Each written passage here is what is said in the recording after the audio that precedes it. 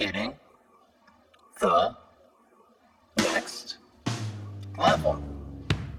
Hitting the next level. Hitting the next level. Goddamn, you half Japanese girls. My name is The Andrew Bello, and I am your not so humble host, and I happen to have a PhD in NXT and... what makes you just you and me. But enough about me. I'm here on the Hacker Hameen Media Group and the Wrestling World Podcast Network. To take NXT to that next level. To take each and every one of you to that next level. Say yeah. What don't you understand? Nobody is ready for Next level. You are the John Cena of wrestling fans.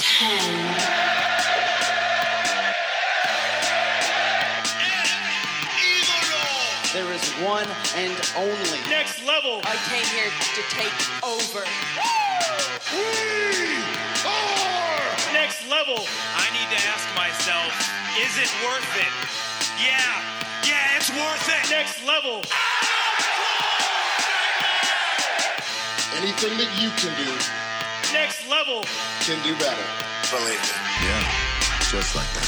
Something I noticed about Next Morrow's commentary tonight is as funny as all of his references are, the best is when they don't land at all, and he's just like in the moment, and he's just talking, and you can tell he's just coming up with shit on the fly, and he's like, yeah, Edge and Christian had the concerto, it's a conlaterto, it doesn't sound so good, and you're like, what? We even had a Mandala effect on tonight's show. What? Yeah. Do you ever remember Tyler Breeze finishing a match with an unprettier? I remember it being a thing, but I don't remember him ever winning a match with it. Like, he hit the unprettier, and they were just like, it's over! He's put everybody down with that move! And I'm like, do you think Christian's in the ring right now? Yeah, and then they basically, like, half-sold the beauty shot when he actually hit it. You know, it was just, oh. And then Velveteen Dream cheats to win the match, and we get a show of respect at the end. Because that makes sense. The new, more aggressive, you know, more focused Tyler Breeze was totally cool with all this. Like, what? No, on so many levels. All right, well, let's roll right into it here. Welcome, ladies and gentlemen, to Hitting the Next Level, as we're calling it. This is a conglomeration of the Hitting the Marks Pro Wrestling Podcast, the Monday Locker Room, the Wednesday Locker Room, and the Next Level Wrestling Podcast, both on hackerhameen.podbean.com and hittingthemarks.podbean.com. Is that it? Is that hittingthemarks.podbean.com? You don't even need the .podbean.com anymore. Like, we're all special and stuff. We just have hittingthemarks.com. Oh. We're all professional and stuff over at the Hitting the Marks Pro Wrestling Podcast. Wow. Now. Okay, they have their own website. But do you have 1 million downloads? We're working on it. Fair enough. Anyway, so a little ribbon early on here on Hitting the Next Level. I, of course, am your resident god of thunder, the Andrew Bello, and I have a PhD in NXT, as was handed to me by BRV, and I am here with my cohort on Hameen Media. He is from the Monday Locker Room. He is from the Hitting the Marks Pro Wrestling Podcast, one of the godfathers of the Hitting the Marks Pro Wrestling Podcast Network now, over at hittingthemarks.com. He is Michael Jargo. Mr. Jargo, what's going on, man? Mr. Bello, it's always a pleasure when we get together after these takeovers, because it's really the only time that we ever talk. True. I mean, we may exchange a text message here and there, but we never actually get to sit down and talk about wrestling. It's one of the things that I so look forward to on these takeover shows. And I also look forward to the fact that it's only a 2.5 hour show, and I don't have to plan the next 2 days around sitting watching a show for 5 hours, maybe 6 hours. Hell, if it's WrestleMania, maybe 7 hours. 7, 8, who knows? At some point, it'll be an 8-hour show, 2 of them going on simultaneously from different locations on the globe. But in Saudi Arabia, I don't know what you're talking about. I thought it was important to point out that that TakeOver 25, which we'll be talking about in a minute, was brought to us by the National Highway Traffic Safety Administration. I just figured that was worth pointing out because it was so goddamn odd. It was such a weird beginning to the show. But we're completely fuck random. it. We'll say this hitting the next level is also brought to you by the National Highway Traffic Safety Administration because they can use the rub. Frankly, why not?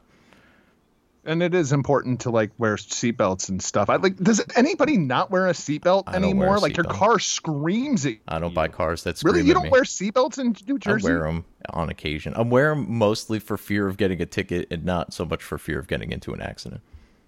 Yeah, that's fair. I guess my car is just so new that like even if my 5-year-old is sitting in the back seat not wearing a seatbelt, it screams at me. It's like, hey, motherfucker, put on that seatbelt. Yeah, I've been lucky enough to not have cars that scream at me, I guess. So that's been a nice bonus. But as well as... Are you rolling in like a 1982 drop-top Caddy? Caddy? I'm rolling in like a 2018 Nissan Sentra. So yeah, it's not... You should have went with the drop-top Caddy. I should have went with the drop-top Caddy. No, I want a Monte Carlo like from that damn Denzel movie. Which one is it? The one he won the Academy Award for? Training Day. I want that car. That was a great movie. It was a great movie. Yeah, I feel like it was like the least deserving of all of Denzel's acting roles for an Oscar, but nonetheless, he got it. Good for him. You mentioned before how much of a joy it is to talk to me after these takeovers. I obviously will reciprocate that. And another thing I like about these takeovers is every so often the theme song reminds me of a band that I didn't know existed anymore. Under Oath brought this theme song for Takeover. Any thoughts on Under Oath? I don't have many thoughts on Under Oath, although I did think that it was hilarious that as we're sitting there watching Takeover, my 5-year-old looks at me and she goes, "Who sings this song?" And I'm like, Under Oath. And she goes, "I like this song." Nice. So I guess Under Oath reaching a whole new demographic thanks to professional wrestling. You got the 5-year-olds on lock. Next thing you know, AFI is going to make a return. Wow. Ooh, that'd be interesting. A couple of takeovers ago, it was Disturbed that apparently is still making new music, and I couldn't even wrap my head around that. So here we are with Under Oath. Random fact. David Draymond's brother, Ben, is actually a pianist in Israel and makes some of the most beautiful music that you've ever heard. Wow. Okay. It's fantastic. I'm going to have to look this up. It's like super softcore, just like him and a piano. Sounds delightful. I'm going to have to check that out. I don't know if you happen to be listening to, actually, I'm sure you did, the PW Hustle on your very platform over there. They were talking about the supposed conspiracy theory that the takeover that we're about to watch is all as a response, a direct response to Double or Nothing, being that it came from completely out of nowhere. I think the professor was unfortunately actually correct on this and saying that no, there's always a takeover around this time, but any logic to the placement here, because last year it was part of the Money in the Bank weekend, and this year it just feels very different. Well, it's normally TakeOver Chicago. I've been at TakeOver Chicago 1 and TakeOver Chicago 2. We were expecting TakeOver Chicago 3, and it will be coming, but it's not coming until November. We're getting War Games in Chicago this year. Okay. So that left an opening for this TakeOver. Now, my understanding of what happened was this was originally supposed to be TakeOver San Jose, and that was moved because that show was supposed to be next weekend, and a certain company is going to a certain unknown land next weekend, and thanks to production issues and whatnot, instead they just moved TakeOver, and they didn't want to call it TakeOver Bridgeport because, let's face it, Bridgeport sucks. So we just called it TakeOver 25 instead. Yeah, TakeOver 25. It worked out. What would they have called it if it fell on any other random number, like TakeOver 28 for some random awful reason? Because Bridgeport, I guess. I mean, you nailed it there. That does kind of work out. I think they should have done TakeOver Jeddah. Fuck it. Just why not? Just go over there. Just. How awesome is it that next week the WWE is going to put a Jewish man in the middle of a ring against the personification of death and have him kill him in the middle of the ring in Saudi fucking Arabia? Yes. Bill Goldberg, I think Hamid said King of the Jews. The Jew versus the Grim King of the Reaper in Jews, Saudi Bill Goldberg Arabia. rolling into Saudi Arabia. It's amazing. Sami Zayn can't go. Bill Goldberg rolling in strong up against death. Kill all the Jews in Saudi Arabia. That's the message the WWE is sending. Wow. I can't wait to see all the Undertaker like Nazi memes or Undertaker in a burqa memes. Oh my God. Are those druids or are those just women? I can't tell. So all right, so let's get into this takeover because we're going to run ourselves into some trouble if we continue this conversation. Matt Riddle and Roderick Strong open up the show. This was a little bit of a surprise on my end. I was called the order a little earlier in the week. At least I thought I did, and apparently I was dead wrong. I had this pegged for the third match of the night, but we open up with Riddle versus Strong. They kind of do the New Japan in order of importance card order for the night. I kind of appreciated that.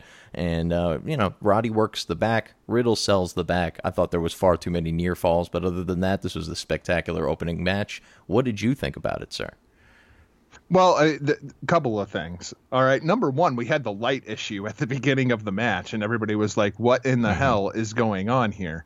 And immediately I thought I was watching Evolution all over again. Did you notice how dark they had that crowd? Like, I don't know if this show didn't sell well, so they were like black out the crowd. Yeah, no, I didn't get a good enough look at it at any point, but they were doing kind of the main event lighting for virtually the entire night, which was interesting. I thought that was sort of, even early on, some of the camera work was kind of reminiscent of a slightly more amateurish way that they would do it than normal, which isn't bad in any way, but it kind of felt almost in a way like I was watching Double or Nothing there for a second. I really enjoy this match as long as you don't watch the weekly NXT TV show and as long as you completely ignore the commentary, because the commentary team of Mauro Ranallo, Nigel McGuinness, and Beth Phoenix absolutely pissed me off during this match. Bello, the entire story going into this match was Matt Riddle's ribs were hurt.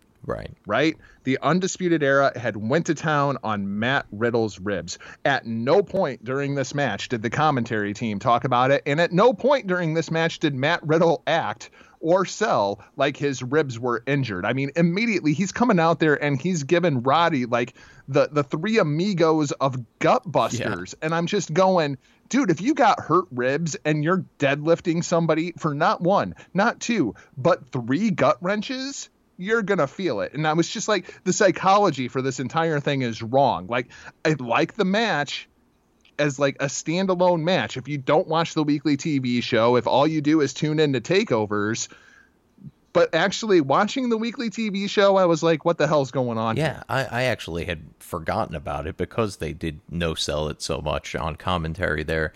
But coming into it, I'd predicted the Undisputed Era would run the gambit here tonight, and when this didn't happen early on, I kind of took the wind out of my sails for the night. I mean, obviously we got a little bit of an upswing for them at the end here, but this match I thought, like you said, was good in a vacuum almost. If you take it apart from the fact that they kind of ignored all the storytelling running up to it, it was exactly what I figured it was going to be. It was kind of just your PWG.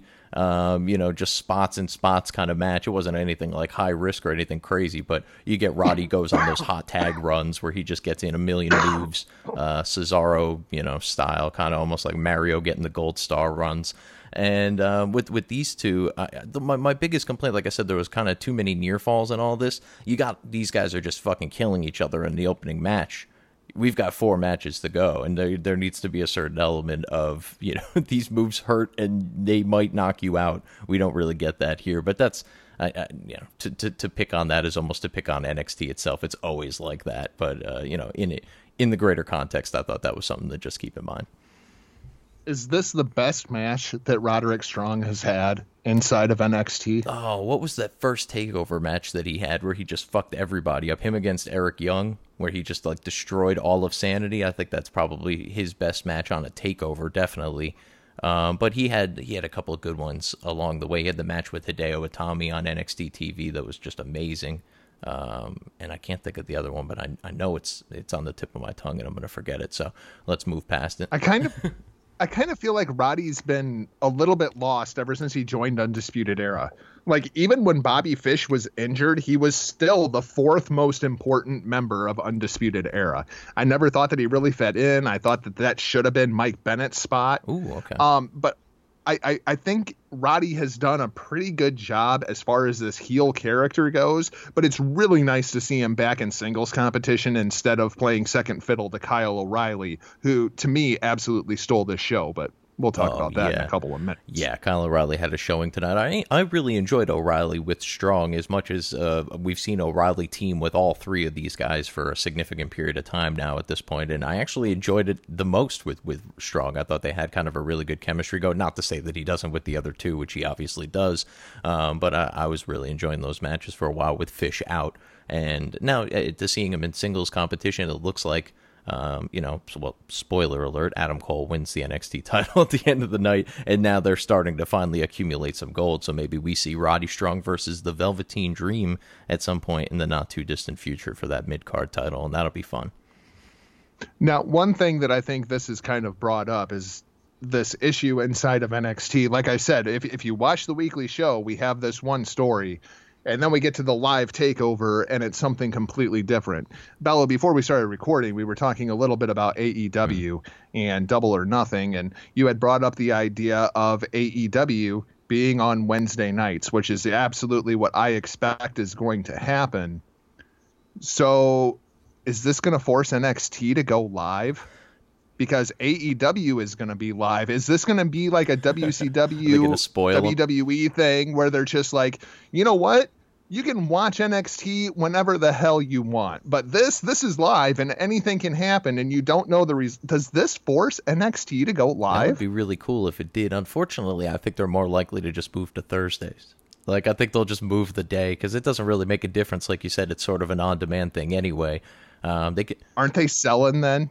Aren't they selling for AEW if they change the time slot? Unless they do it now. They are. And I mean, so it doesn't look so obvious. True. It's on a different scale. You're talking your streaming service with your built-in audience of people who will ultimately watch it anyway, in all likelihood, versus TNT. It's not exactly on a level playing field there. I think it might just make sense for them to cave on that front. Maybe they add other programming. Maybe they keep NXT UK on Wednesdays. They move NXT to Thursdays, something along those lines, just to fuck my schedule up. So please don't do that.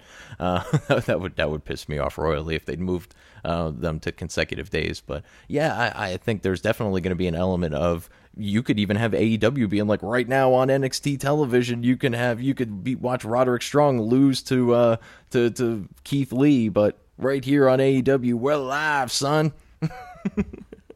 I mean, you could kind of see it happening. I saw a couple of shots at AEW throughout this show. Number one would be Mauro Ranallo actually calling a V-trigger in an NXT match. I very much enjoyed that. We also saw a Lion Tamer in this match. We saw, who was it? Was it EO maybe that hit the Lion Salt? Velveteen Dream hit a Lion Salt at one point. Oh, Velveteen Dream hit the Lion Salt. Velveteen Dream, Io Shirai, they look pretty much the same person. Similar they're styles. Both sparkly. Yeah.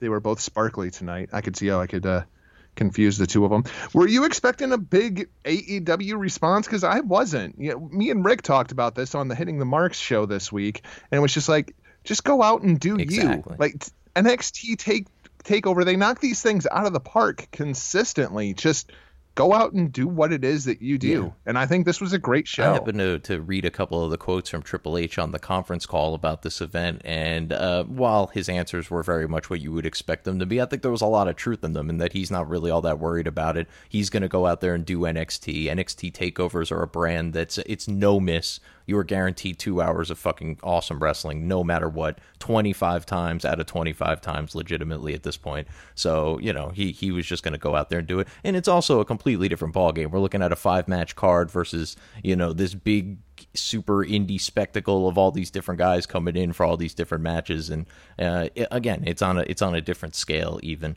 In the same way that the TVs could be. So I wasn't expecting a big response here. At the end of the day, I'm surprised they referenced it stuff as much as they did. Maybe Morrow figures he could slip in V-Trigger and no one's going to know the difference.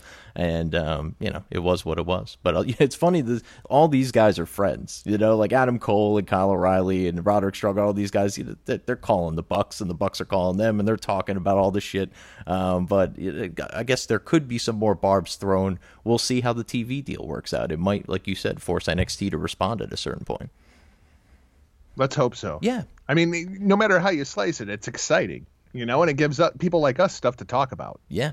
And I'm already getting worked within works with the, even the Sami Zayn thing. I'm like, all right, maybe he said it, maybe he wasn't supposed to say it. Either way, it's sort of interesting. That's kind of... And the answer to your question is yes. Yes, exactly. Yes. What was it in the script? Yes. Did he go off script? Yes. The answer to your question is no yes. matter what. Sami Zayn's doing what Sami Zayn does, even if it's exactly what he's supposed to do. Well, I think what happened is those were shoot questions.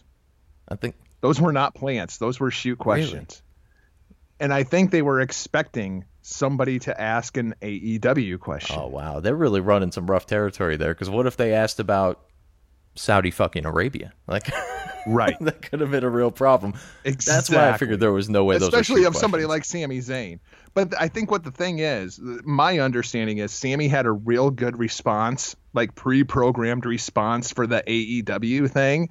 And when it didn't come up, he felt obligated to bring it up. And then it just didn't work. So he was probably supposed to no-sell it. Like, oh, why are you going to go to AEW? We'd be like, where? Huh? Who? That T-shirt company? What? T-shirt company. The Love Ruby? that. What is this? I don't know. But yeah, all right. So let's this is not the AEW hitting the next level podcast, but let's move into the number 2 match here. I again was sort of bamboozled by this pick here for the match order. I had the Dream and Breeze here in this spot because Velveteen Dream has only ever once before this wrestled in a match other than the second spot on the card in NXT TakeOver, so I figured this was just sort of his bag at this point. But we get the tag match, the 4-way ladder match. It's got the Forgotten Sons, Red Dragon, the Street Profits, and I'm already forgetting the 1-2 punch. How can I forget? My babies? Punch. I forgot about them. But yeah, so it was a fucking train wreck of a match. For some reason, Gunner came out, killed everybody, and then got killed by everybody. It was very odd. It was Godzilla, King of the Monsters. Gunner, King of the Monsters, if you will.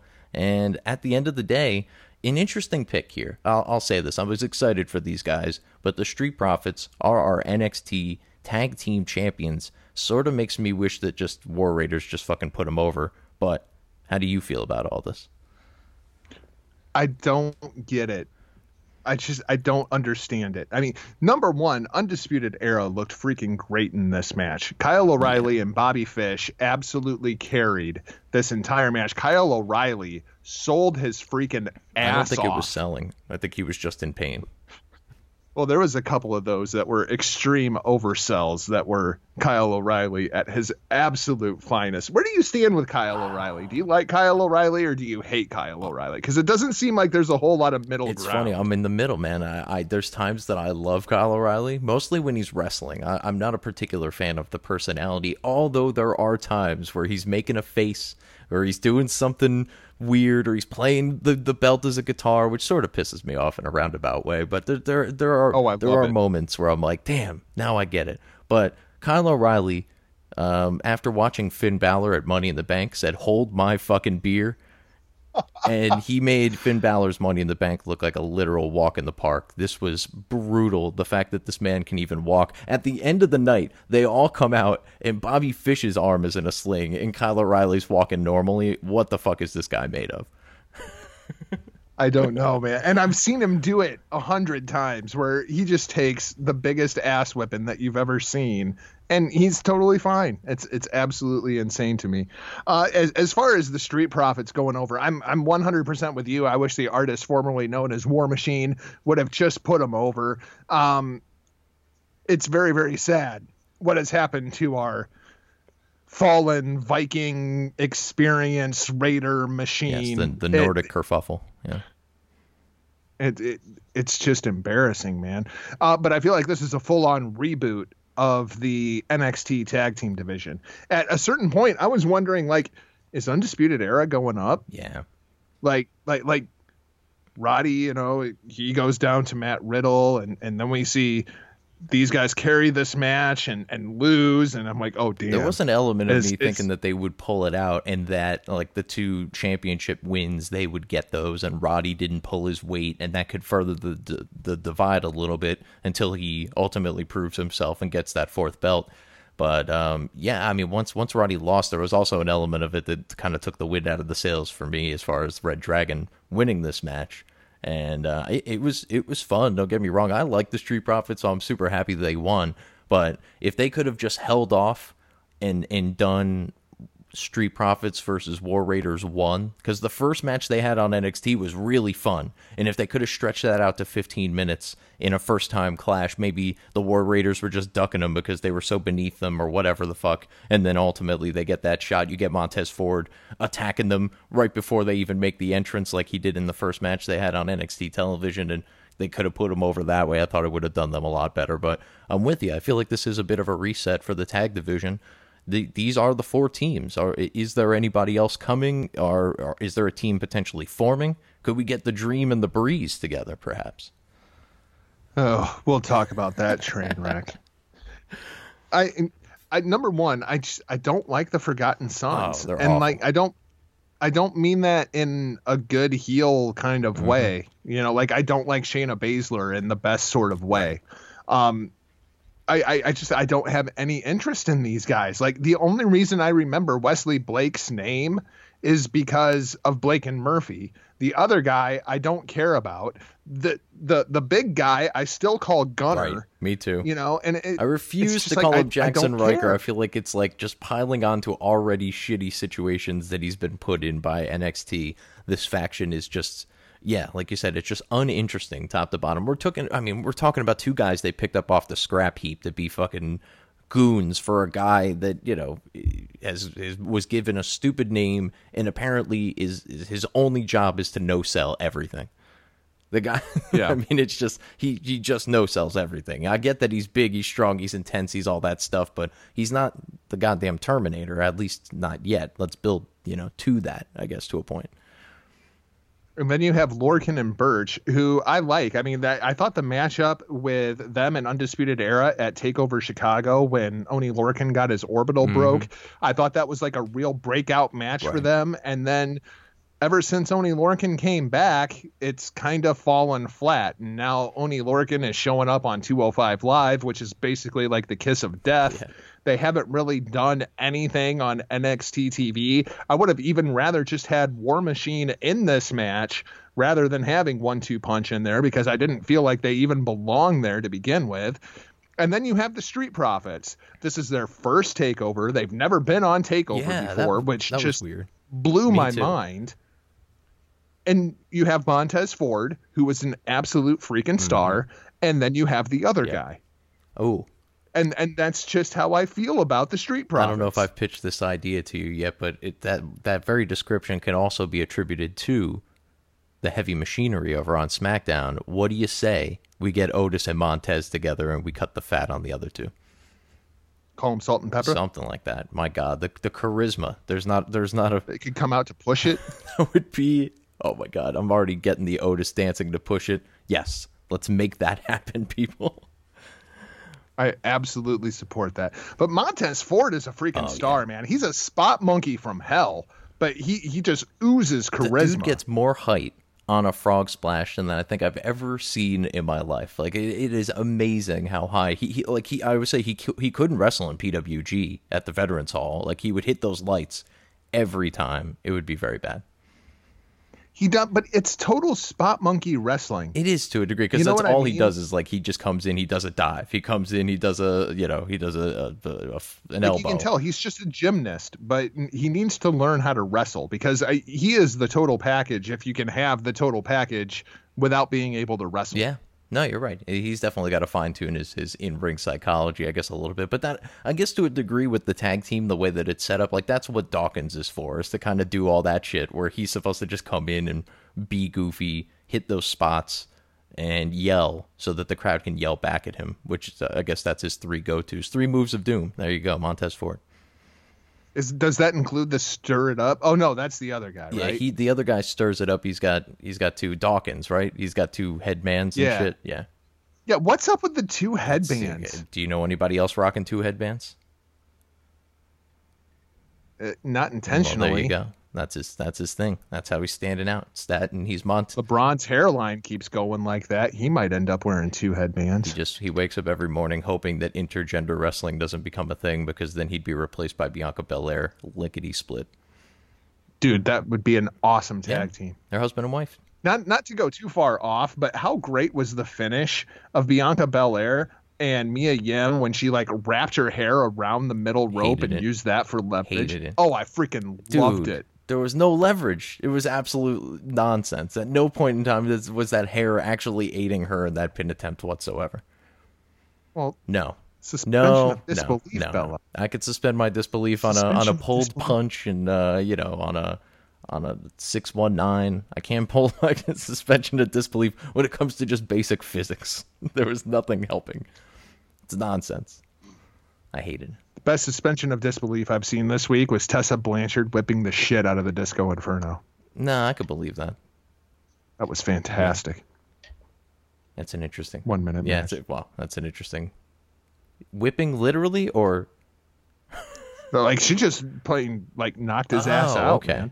I'm picturing like literal whipping, like Indiana Jones shit.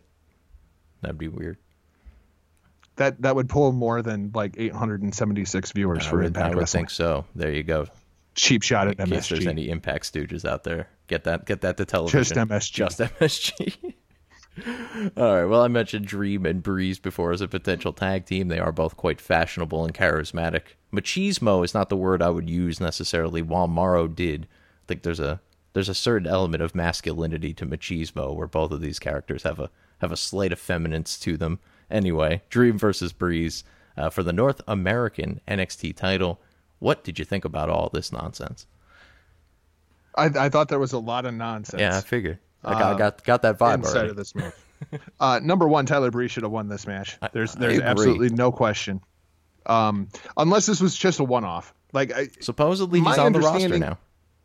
Right. If Tyler went back to NXT, I thought that Tyler Breeze should have won this match just to establish his credibility again inside of NXT. And I thought that it would be believable because I knew that he could go with the Velveteen Dream. At least I thought that he could until he had his eardrum blown out, and I'm pretty sure that's what was causing the blood in his ear. Yeah, that's what I hope it's just that, because God knows it could be worse. But yeah, that was slightly disturbing at some point during this match. But overall, this was pretty much as entertaining as I was expecting it to be. You got the 2 personality clashes. I wasn't expecting this to be as good of a wrestling match as it turned out to be.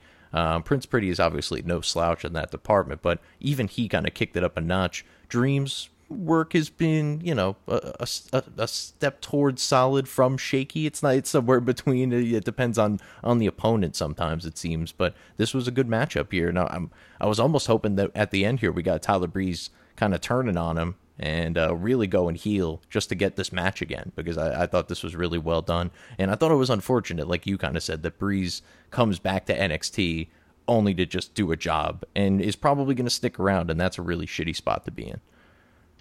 My question, once this match was over, I wondered if this was a test for Velveteen Dream. We know that Tyler was kind of that finishing guy where right before you would go to the main roster, you would face off with Tyler Breeze. That was the way the formula was. Just like you open your NXT career with a match with Cassius Ohno. That's kind of where they gauge where you stand against Ohno. And before you go to the main roster, you finish with Tyler. I kind of wondered if that's what was going on here. But I don't think that that's going to be the case with the finish that we got. What I don't understand, so Velveteen Dream grabs the title, brings it into the ring. Tyler wrestles it away from him, tosses it to the ref. Dream hits his finish, pins Prince Pretty, 1, 2, 3. and then afterwards they take a selfie together, like a sign of respect, like to the point that we're considering putting them together as a tag team. Like Tyler Breeze should be freaking pissed. Especially he grabbed the phone during the beatdown, like even on the outside, he was streaming live to his Instagram, I suppose. I don't know how these things work. I only have a Twitter, and I don't even want that. I mean, I even wrote in my notes here, was this a turn for Velveteen Dream? Because, like, this is clearly, like, a heel tactic, right? You grab the belt, you're trying to hit the dude in the face with the belt. Instead, he gets caught with the belt, tosses it, you hit your finish. Like, that's a total heel thing to do. It is, but I thought he was already a heel. Like, I thought it was almost a face turn at the end here in a roundabout way. Well, because Breeze was kind of working heel for a lot of the match as well, or at least he was working way more aggressive than we've ever seen him work. So it could lead you to easily believe that he was working more heelish. And I feel like I'm on a Professor rant. Don't, all right? No. Don't go on Professor rants here. I feel it coming. Ain't gonna happen. What? So Dream grabs the belt. What? Tyler gets the belt. What? The referee ends up with the belt. What? Dream hits his finish. What? And you fucking fans cheer this? Like, what the hell is wrong with the NXT universe? This is everything that's wrong with professional. Boo the goddamn bad guy. Yeah. Jesus, NXT he's trying to hit the man in the head with a freaking belt, and you cheer the finish. No, you were supposed to boo Velveteen Dream. Tyler gets over as a babyface, and this program continues. But the way these fans responded to it, they had to do this stupid sign of respect at the end of it. It screws up the whole goddamn program going forward. Now I don't even want to see this match again. I want to see them as a tag team, and that was not the intended result. Shouldn't have been. Boo the fans. Boo the fans. Boo. You know what? NXT has this problem, and I'm so guilty of it too. Drives me nuts. I went to NXT New York. Actually, it wasn't New York. It was Brooklyn 4, I'm thinking of anyway, where I found myself just like screaming, cheering for Shayna Baszler. And I'm like, I'm doing it. Why the fuck am I doing this? Like, I couldn't help it. What is wrong with me? Like, I'm listening to this place pop like crazy for Adam Cole at the end of the night. Against Gargano, too, who's like the baby face. Like, this is the closest thing we've seen to, and I was joking about Bo Dallas being Ricky the Dragon Steamboat on Wednesday, but Johnny Gargano is the closest thing we've got to Ricky the Dragon Steamboat in the modern era, and just a 50-50 split at best at NXT TakeOver New York. I can tell you it was 80-20 to start the match. Cole to Gargano. People were going apeshit for Cole. This has been rough. I mean, it's over now for Gargano's title reign, as I've already spoiled for the night, and we'll get into it eventually, but there was an element of like, man, this title reign blew.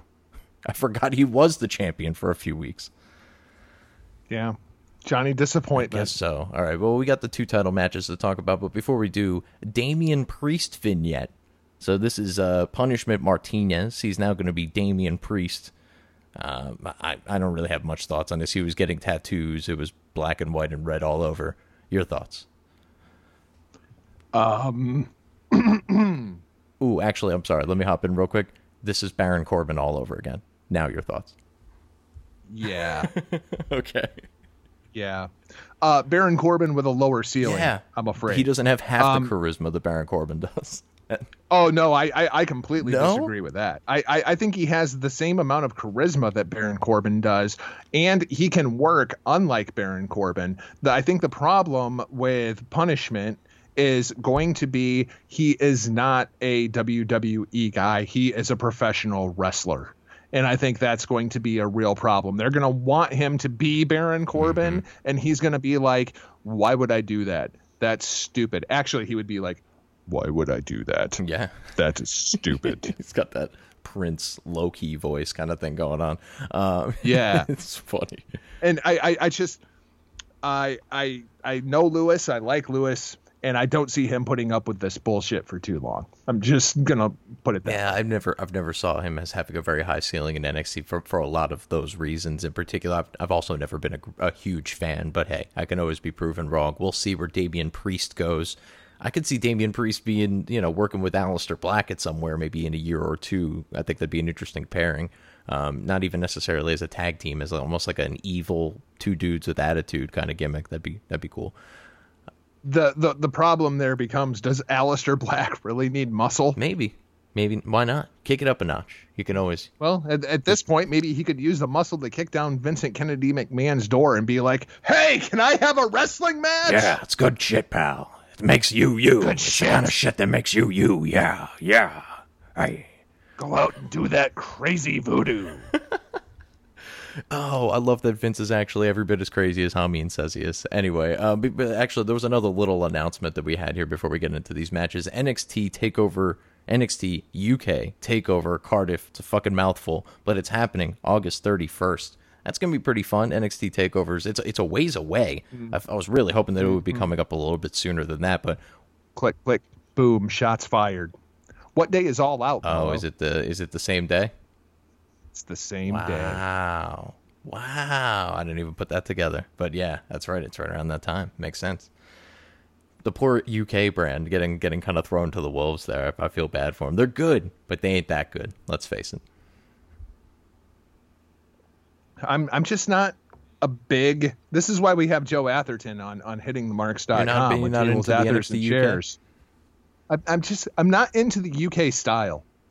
It's just like an artistic taste, kind of like, and Joe doesn't like Japanese wrestling. So I wonder if there's something between British strong style and Japanese strong style that are just like, kit and cat, and they don't like each other. It could very well be. Although it does seem to work so well together. Like I can watch Suzuki wrestle Zack Sabre Jr. like all day, every day, or something along those lines. That'd be great. So can I. And I love Zack Sabre Jr. and I love Marty Scurll. And I love Ospreay, but I can't watch like a complete card of it. Man. Like I need it mixed up. There was some. Yeah, I guess there's an element of that, but yeah, they had like Ono and Jack Gallagher had like a fantastic fucking just wrestling match this week on NXT UK, and I was like, wow, we just don't get that anymore. And then of course they had one exactly like it on NXT with Kushida. It was very interesting. All right, now I'm way off topic. Kushida's flat. Yeah, that's what I'm getting the impression from. It feels so dead. Even Strangler Steve's been like, dude, I'm not getting it, and I'm like, I can't defend it. I love Kushida. That's what I'm saying. It's like I can't put my finger on it, but he's fantastic. We just need to build to it, I guess. I don't know. They have to tell his backstory. Yeah, they have to give me something, or a DeLorean. Fuck it, like just go give me the lowest common denominator. He's the Japanese Johnny Gargano. Like True. This kid, like there's literally video footage of Kushida winning a cardboard belt from a teddy bear when he was 4. Awesome. Like I've seen the video footage. That's what we need in order for Kushida to get over, because just wrestling alone isn't going to do it. WWE There's too much good wrestling. Needs to do some investments into some attractive female Japanese translators. I think that's what we need. Charismatic, attractive Japanese female translators. Well, I hear Paige is a good mouthpiece. But beautiful. All right, let's move on from that terrible joke. No, I'm kidding. It was hilarious. But Shayna versus Io for the NXT Women's title. While we're on the subject of women, let's move right over to this prestigious title in the world of professional wrestling. Two of the best doing it right now. Shayna Baszler, Io Shirai. I love Shayna's Goldberg UFC style entrance. Love that shit. We get some head games going on early on. Shayna kind of messing with Io's head. Io retorting. And then Candice comes out with a kendo stick that is bigger than her. It looked ridiculous. It was fucking ridiculous. It looked like Braun Strowman grabbing Candice LeRae by the ankles. That's basically what we were looking at here. But then we get Io ultimately tapping out to a prolonged Kirifuda clutch that she was sunk into that shit for a while. And then it felt like it was burying the move it was on. It was. I was thinking the same thing. I was like, we've seen women tap way earlier, but I guess maybe we can get the Io's a little bit tougher than your average bear kind of thing. And then Io snaps at the end, attacks Shayna with the kendo stick, and hits a moonsault with the chair. And the crowd chants, "You deserve it." Good for them on that one. They finally booed the bad guys. No! What do you mean, no? What did Shayna do to deserve She's it? Shayna Baszler. She beat her clean in the middle evil. of the ring. She'll come out next week and beat her up with all 3 of her friends. It's like MJF. She's better than you, and you know it. And that's the only reason that you hate Shayna Baszler, is because she's so freaking good that not only can she choke out Io Shirai, she can pull Io Shirai's hair out of her face so you can see the facial expression on it as she's going to sleep. Shayna Baszler is fantastic. She didn't deserve it. All she did was win the damn match. Screw you fans in Bridgeport. This is why it was called TakeOver 25 and not TakeOver Bridgeport. You do not deserve to be acknowledged. She most definitely deserves it. She's a terrible, terrible person. And yes, she may have won this match clean. Yes, she might be the best women's wrestler, but she's a goddamn bully, Michael Jargo, and we don't take kindly to that kind around here. Yeah. It's the United States of America. We don't take well to successful winners. That's true. We don't like successful winners who are kind of bullies. They're not popular. There's polls and stuff. I was a little disappointed in this match, Really? Bello. I got to be completely honest. And the reason I was disappointed is because of February 23rd, 2017, which I'm pretty sure was Shayna Baszler's last match at Stardom, where Io Shirai defeated her. I thought that was a much better match. I kind of expected something even bigger. Like, I had it built up in my head so far after seeing that match, and it just fell short for me. Like, True. It was fine. I didn't see that match, but I can almost just the way that they book Shayna in NXT is that I can almost guarantee they didn't book it the same way, because they book Shayna Baszler matches as Shayna Baszler matches. They are all not exactly the same, but they are all formulated around ultimately leading to this submission, you know, doing all of the manipulation that she does with the elbows and all that kind of stuff. It's the same pattern every time. They even teased the roll up on the Kirifuda clutch that Io kind of countered with, which she's been beaten by twice in the past by Ember Moon and by Kairi Sane the same way. So I thought that was kind of interesting that they now are at the point where they're just teasing that as a thing, and whether or not that could be the way that she ultimately loses. But yeah, Shayna's just fantastic. I was hoping that she would retain. I was hoping that she retained in New York, which thankfully she did. Unfortunately, she didn't stack all three of them on top of one another, which I was kind of hoping for. But you know, beggars can't be choosers, I guess. And she's rolling along here. Where do you see Shayna Baszler going now? We talk about this all the time. A, who is going to beat her? And B, when she goes up, you know, obviously probably right after she loses this title, are the other horsewomen going with her? Or is there an element of this where they're holding on to her until the two of them might be ready for the main roster? Well, I think that's the hope. And I think you could have tomorrow, you could do the Iconics versus Shafir and Duke, and it would be believable that Shafir and Duke would beat the Iconics because the Iconics are terrible professional wrestlers. So I can buy into that if that's the direction they want to go. Well, there. Dude, I love the gimmick. I love the gimmick. I love to look at them. I love to listen to them for about 15 seconds, and then I wish they'd shut their mouths. I just think they're terrible professional wrestlers. They can't wrestle, and that's okay because neither can Shafir and Duke. So that actually works out. If that is the plan, I hope that they just bring up Baszler because Shafir and Duke are nowhere near ready. But then again, neither is Lacey Evans, and you know she's in a feud with Becky Lynch. So. And she's the number 2 on Raw. Like, she's justifiably in a feud with Becky Lynch because there's no one else on Raw. Like, I can't even think of anybody else that could challenge Becky Lynch at this point. It's only because she hasn't been defined down in the booking yet. Give it like 3 months. Absolutely. You know, that's inevitably what'll happen. And I feel the same way about Shayna Baszler. Like, my biggest fear is Shayna Baszler going to Monday Night Raw and going 50-50 with Naomi for a month. Yeah, see, I think they're going to wait and they're going to pull the trigger on her. If they do it soon, like, I think she comes and she just stomps Becky Lynch and takes that belt, like, immediately. And I think that's kind of the route that they'll go. But I'm still curious about where she leaves it here in NXT. Is it going to be Candice? Because she's kind of representing herself as building her way up to that. We've talked about this in the past. It should have been Dakota Kai. Maybe it will be Dakota Kai if and when Shayna, you know, can hold on to getting to that point. We're getting to a couple months away to where we should be seeing her again. And that would be such a great story if they could get back to her ultimately and her taking this off of Shayna. And, you know, part of me wonders if they're holding on to it more so than they would, especially considering Ciampa, we lost him, and that was another great story that they were working on. I almost felt like Candice was kind of playing the Kairi Sane role in this match. Like, that should have been Kairi, but they called Kairi up too soon. So they just kind of threw Candice in there. Right, so if that's to me, if Candice isn't the next challenger, then that made no sense whatsoever. Then they should have had the Sashimi sisters come back, or the Samurai Sorority, or the Robert Kraft Experience, or whatever we're calling them. They could have come back and at least ran these two off just to make an appearance, and people would have popped for it. Yeah, absolutely. As far as Shayna goes, I agree with you. I would go with Candice, and I would do it at SummerSlam, the SummerSlam takeover. What is that, Toronto this year? Yeah, it is Toronto. Yeah. So I would do it there. I'm afraid that we're going to get Io and Shayna too. The way that after the match with Io snapping and the moonsault on the chair, just the look on Baszler's face as she's looking up the ramp as Io exiting was almost like, okay, now Shayna wants to beat your ass. She doesn't just want to beat you. She doesn't want to retain her title. Now Shayna wants to beat your ass. True. Yeah, it makes me wonder now if we kick this up a notch, does this become a no disqualification or a falls count anywhere? How does Io even begin to try to cancel out the other two in that sort of scenario? Because Candice alone is definitely not going to be enough, even if she has a Candice-sized kendo stick that she's wielding. It's almost like two people, kind of. Does Io work?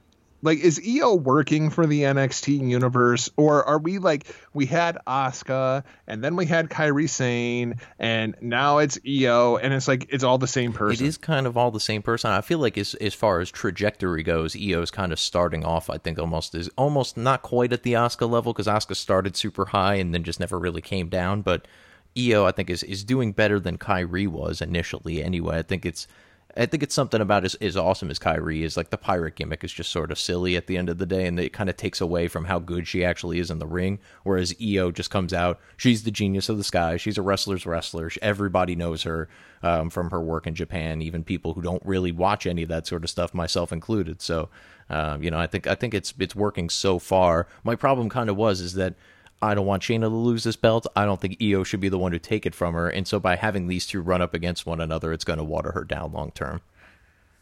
Yeah, and I feel like we've seen the Asuka title reign. We've seen the Kairi Sane title reign. And it's like suddenly it feels like the NXT women's division is starting to turn into Stardom. Like, do we really need an Io Shirai title reign at this point? Or do we need a bit more of a gap between Kairi Sane and Io Shirai, which is kind of how I feel about it. I would go with Candice. I can't help but wonder if it wasn't for that neck issue, if they could have brought Io Shirai in when they wanted to originally, and we can't bring her in. She's got this neck issue. Okay, let's go with Asuka. Mm-hmm. And then it was, okay, now let's go with Kairi Sane. And now it's Io Shirai, where Io should have been the first one. And I can't help but wonder if the trajectory of all three of those women would have been different. Oh, it definitely would have been, for sure. I don't know that Io would have taken off as much then. It's kind of funny. It's almost like she's benefited from the two before them, and that Asuka was so spectacular coming in, and Kairi kind of felt like a little bit of a lull in a way, if we're looking at all three of them as the same character, which is how they're treated. And then Io coming in kind of was almost like a return to normalcy. It's like, oh, okay, we've got this badass, awesome Japanese women's wrestler back, not a silly girl who walks around with like a ship's mast or a ship's wheel for no reason. I don't even know what kind of ship that would attach to. Why does she take it with her? Is this like old school, like you got to take your steering wheel off your car? What kind of neighborhood is she parking this boat in? It's like Peter Pan. I guess so. I mean, shouldn't there be more boat? Where's the rest of the boat? She's just this tiny little, I don't know.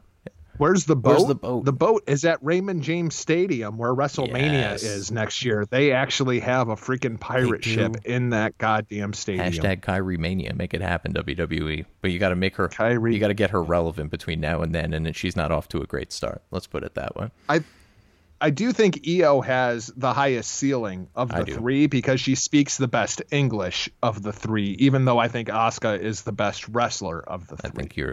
I think I completely agree with that sentiment. I also think she's the best looking of the three, so that doesn't hurt either. Yeah, well, it's subjective. Don't get me wrong. Yeah, that's absolutely subject to taste, and yeah.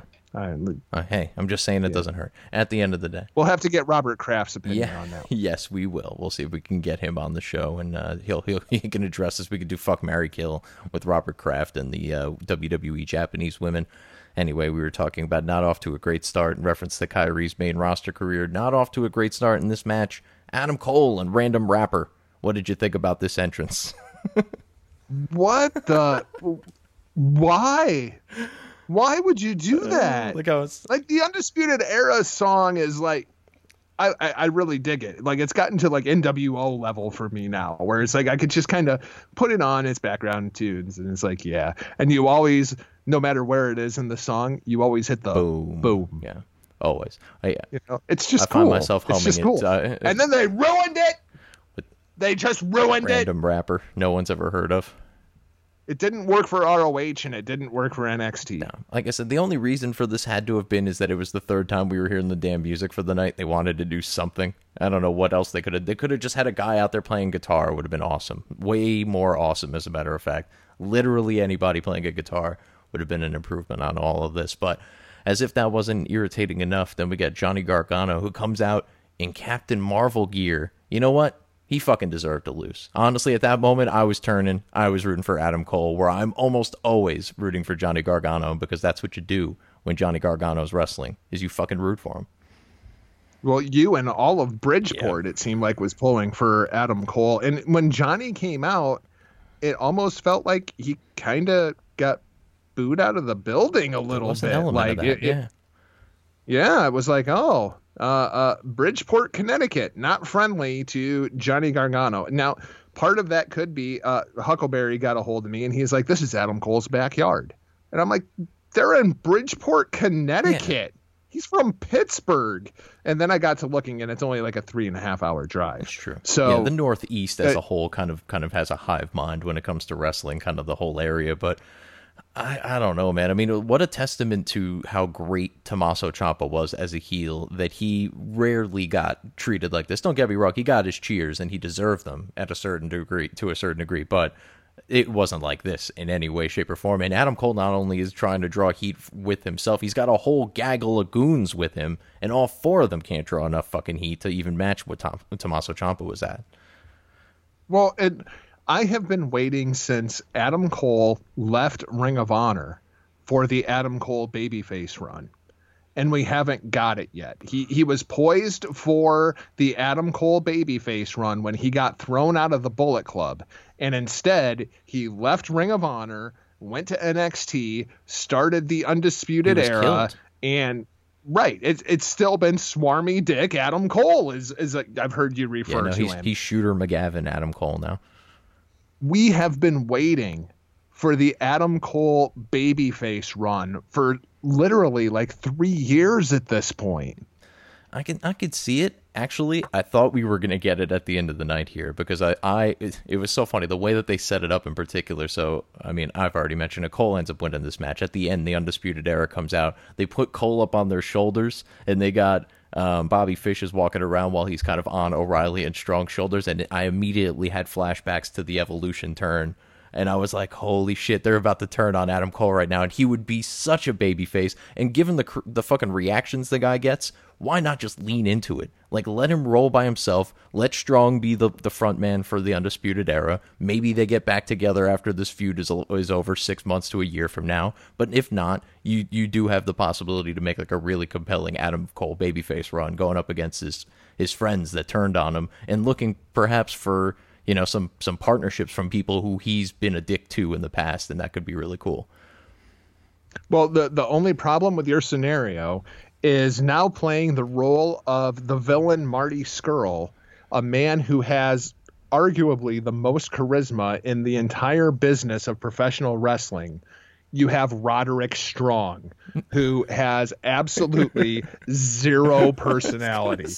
That's why this theory does not work. If anybody was going to do it, would have to be Kyle O'Reilly. So. Kyle O'Reilly is the clear number 2 they would share inside of the Undisputed Era. And I would love to see Adam Cole versus Kyle O'Reilly. There's a lot of history between those two guys.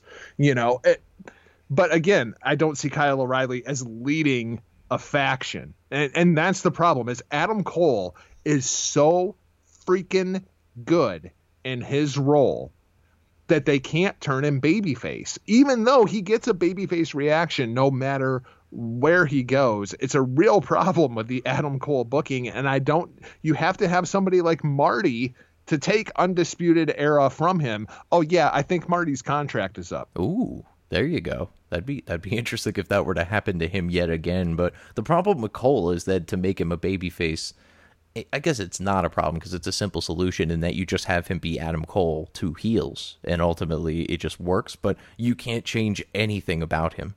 And they'll. And if you thought he was a swarmy dick before, now he's got Goldie.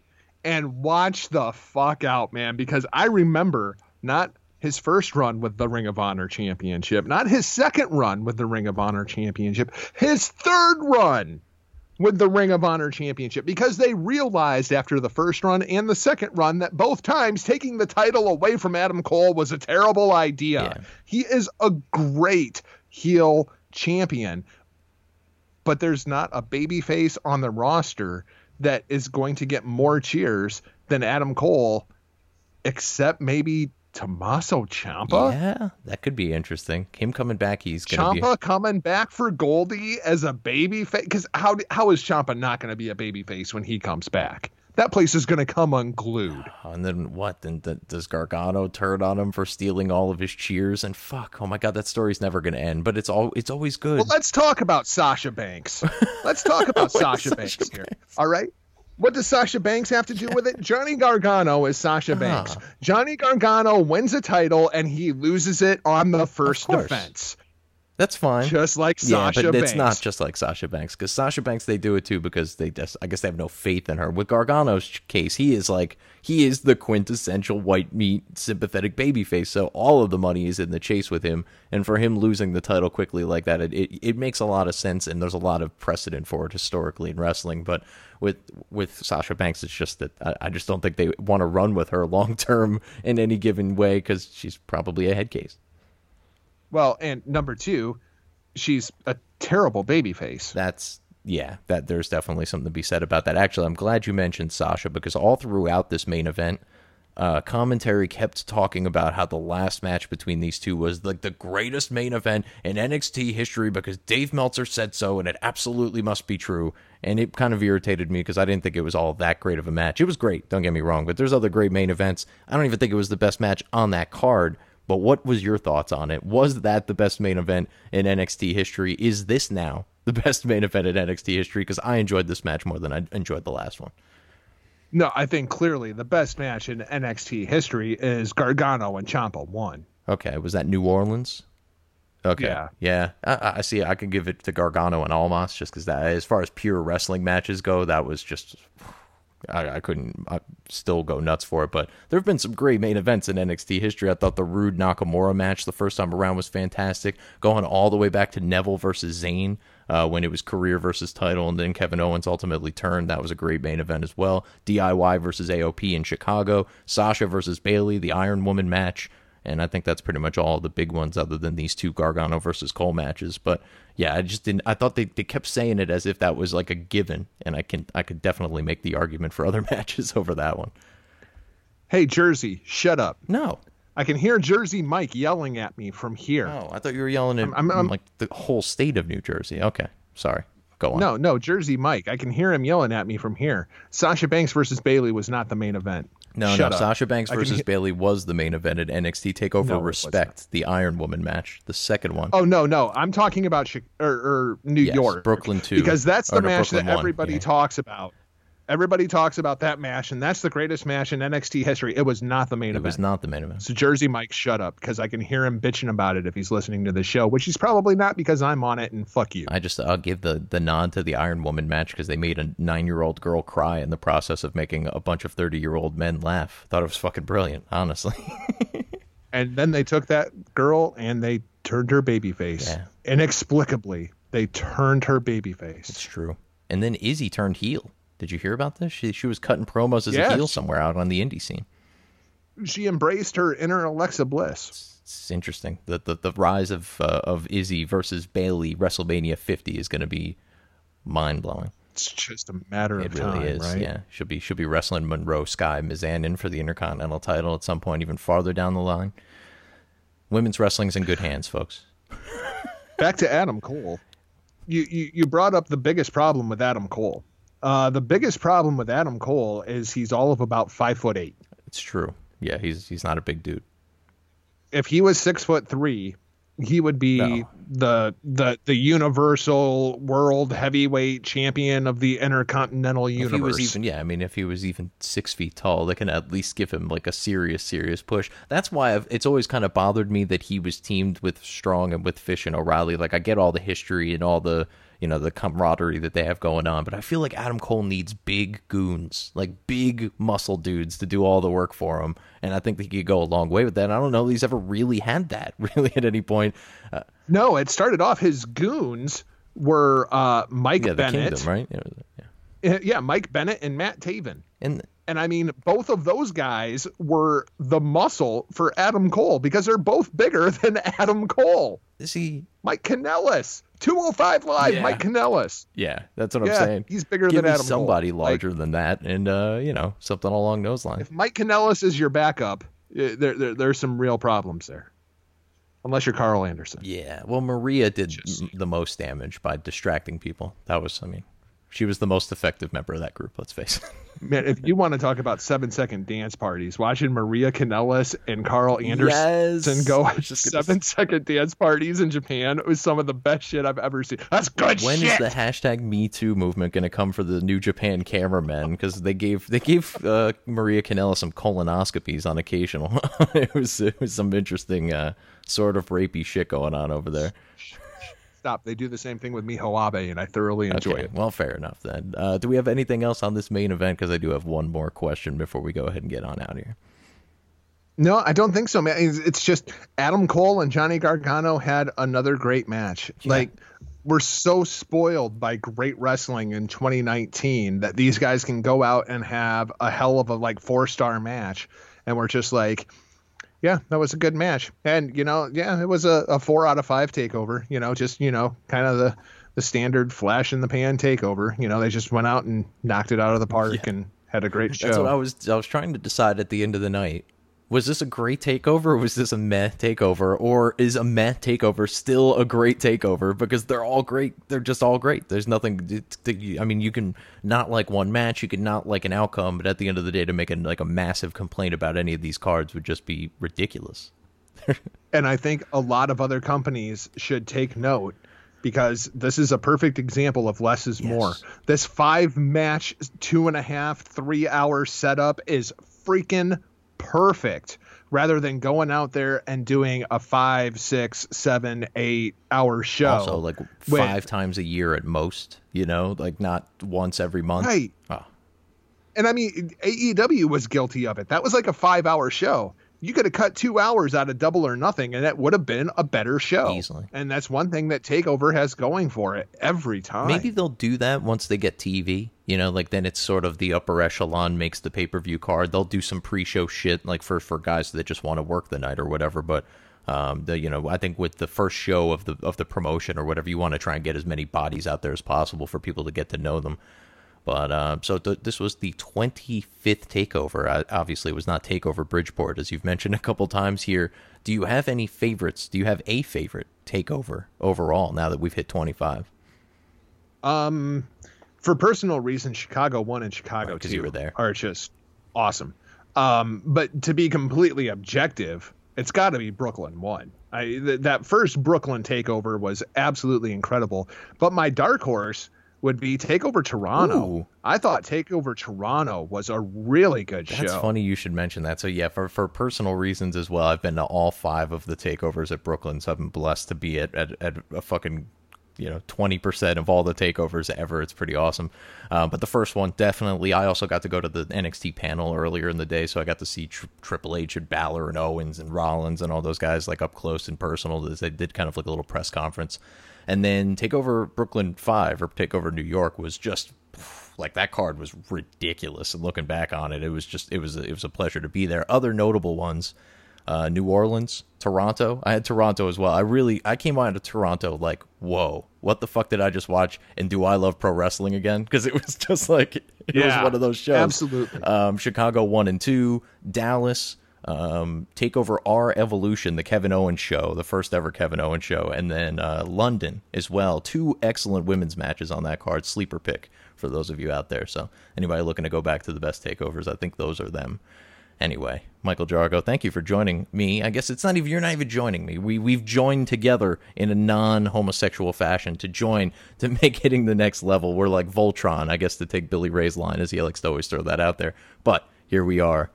We're at the end of the show. Do you have anything else to say to the people about TakeOver or about where we can find you in general? You can find me across all social media at Not Jargo. You can find the Hitting the Marks podcast network. That's right. We got our own network now. We got other stooges working for us over at hittingthemarks.com. You can catch me and Huckleberry Monday in the locker room. We're going to be talking about all kinds of stuff, man. There's 2 Ring of Honor shows. There's a New Japan show. We've got the Best of Super Juniors final coming up. Jon Moxley dropped another 2-part interview with Wade Keller earlier today. That's another 85 minutes worth of Jon Moxley burying the WWE. I'm sure that we're going to be talking about that. I mean, I'm loving it. All of a sudden, Dean Ambrose is dead and Jon Moxley is the biggest professional wrestling star in the freaking world. He's wrestling Pentagon Jr. in NEW. He's going to go kill Juice Robinson. He's filming movies on a freaking set. It's great stuff, man. I had a little story that I picked up on that I thought you would have an appreciation for. All right. He says that Dusty Rhodes thought that he was the coolest guy on the face of the planet, and Vince McMahon thought that he was an idiot. And he lays out this how Dusty Rhodes thought that Dean Ambrose should debut on the main roster, right? And it's this smoky room, kind of bar thing. He's got to peg this James Dean Ambrose. Right, right. If you go and you watch the Time's Up vignette that has been teasing Jon Moxley coming to New Japan Pro Wrestling, it's that promo. Yeah, that's awesome. To a freaking T. I also thought that it was hilarious that if you listen to the first interview with Jericho, and he talks about that prison thing that he shot, that they shot it on a movie lot in Los Angeles. And there's also a courtroom and there's the prison and there's this bar. And he goes through all of them. And it's you motherfucker, you shot that New Japan promo in fucking February at the same time you shot that prison promo. He knew. Oh man, him going nuts in New Japan is going to be very, very fun. Yeah, Jon Moxley.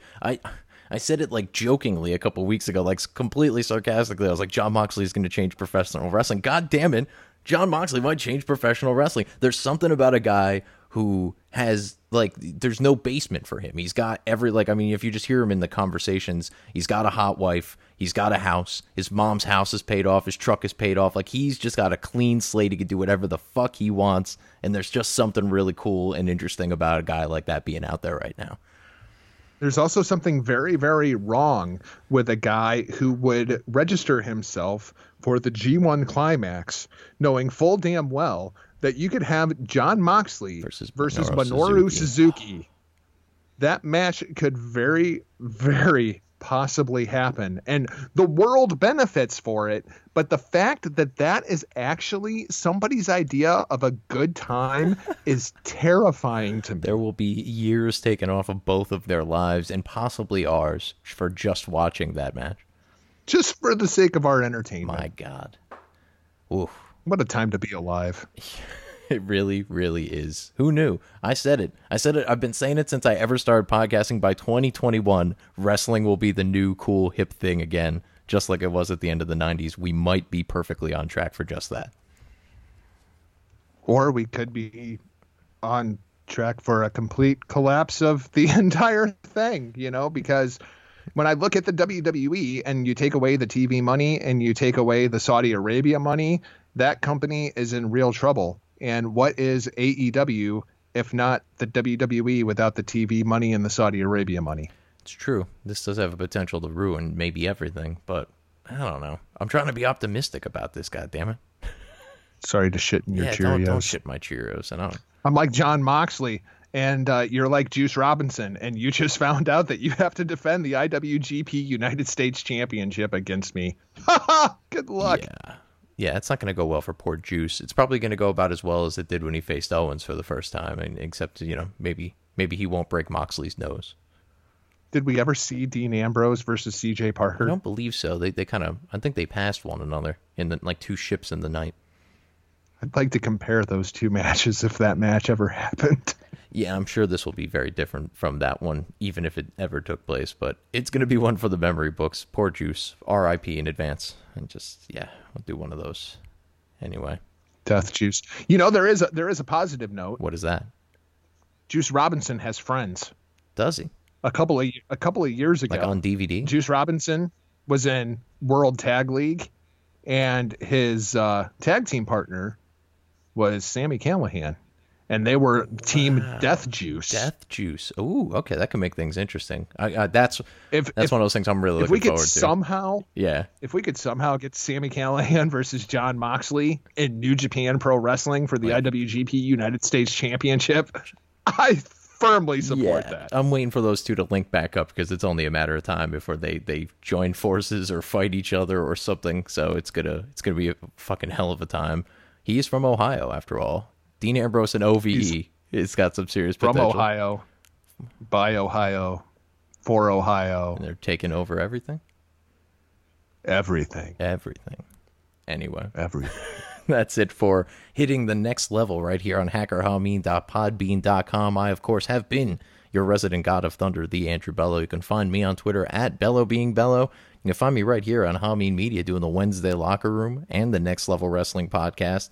And the Cancel This Political podcast. I'll be doing one of those tomorrow, and then it'll be up on the Hacker Hameen feed whenever Billy Ray gets around to it, and or I remember to send it to him. That was my bad last week. Anyway, you got anything else to say before we send it home? Saudi Arabia! Sounds like the perfect ending. Catch you next time. Peace! So let's not even try, right? Let's burn it up and throw it out the window.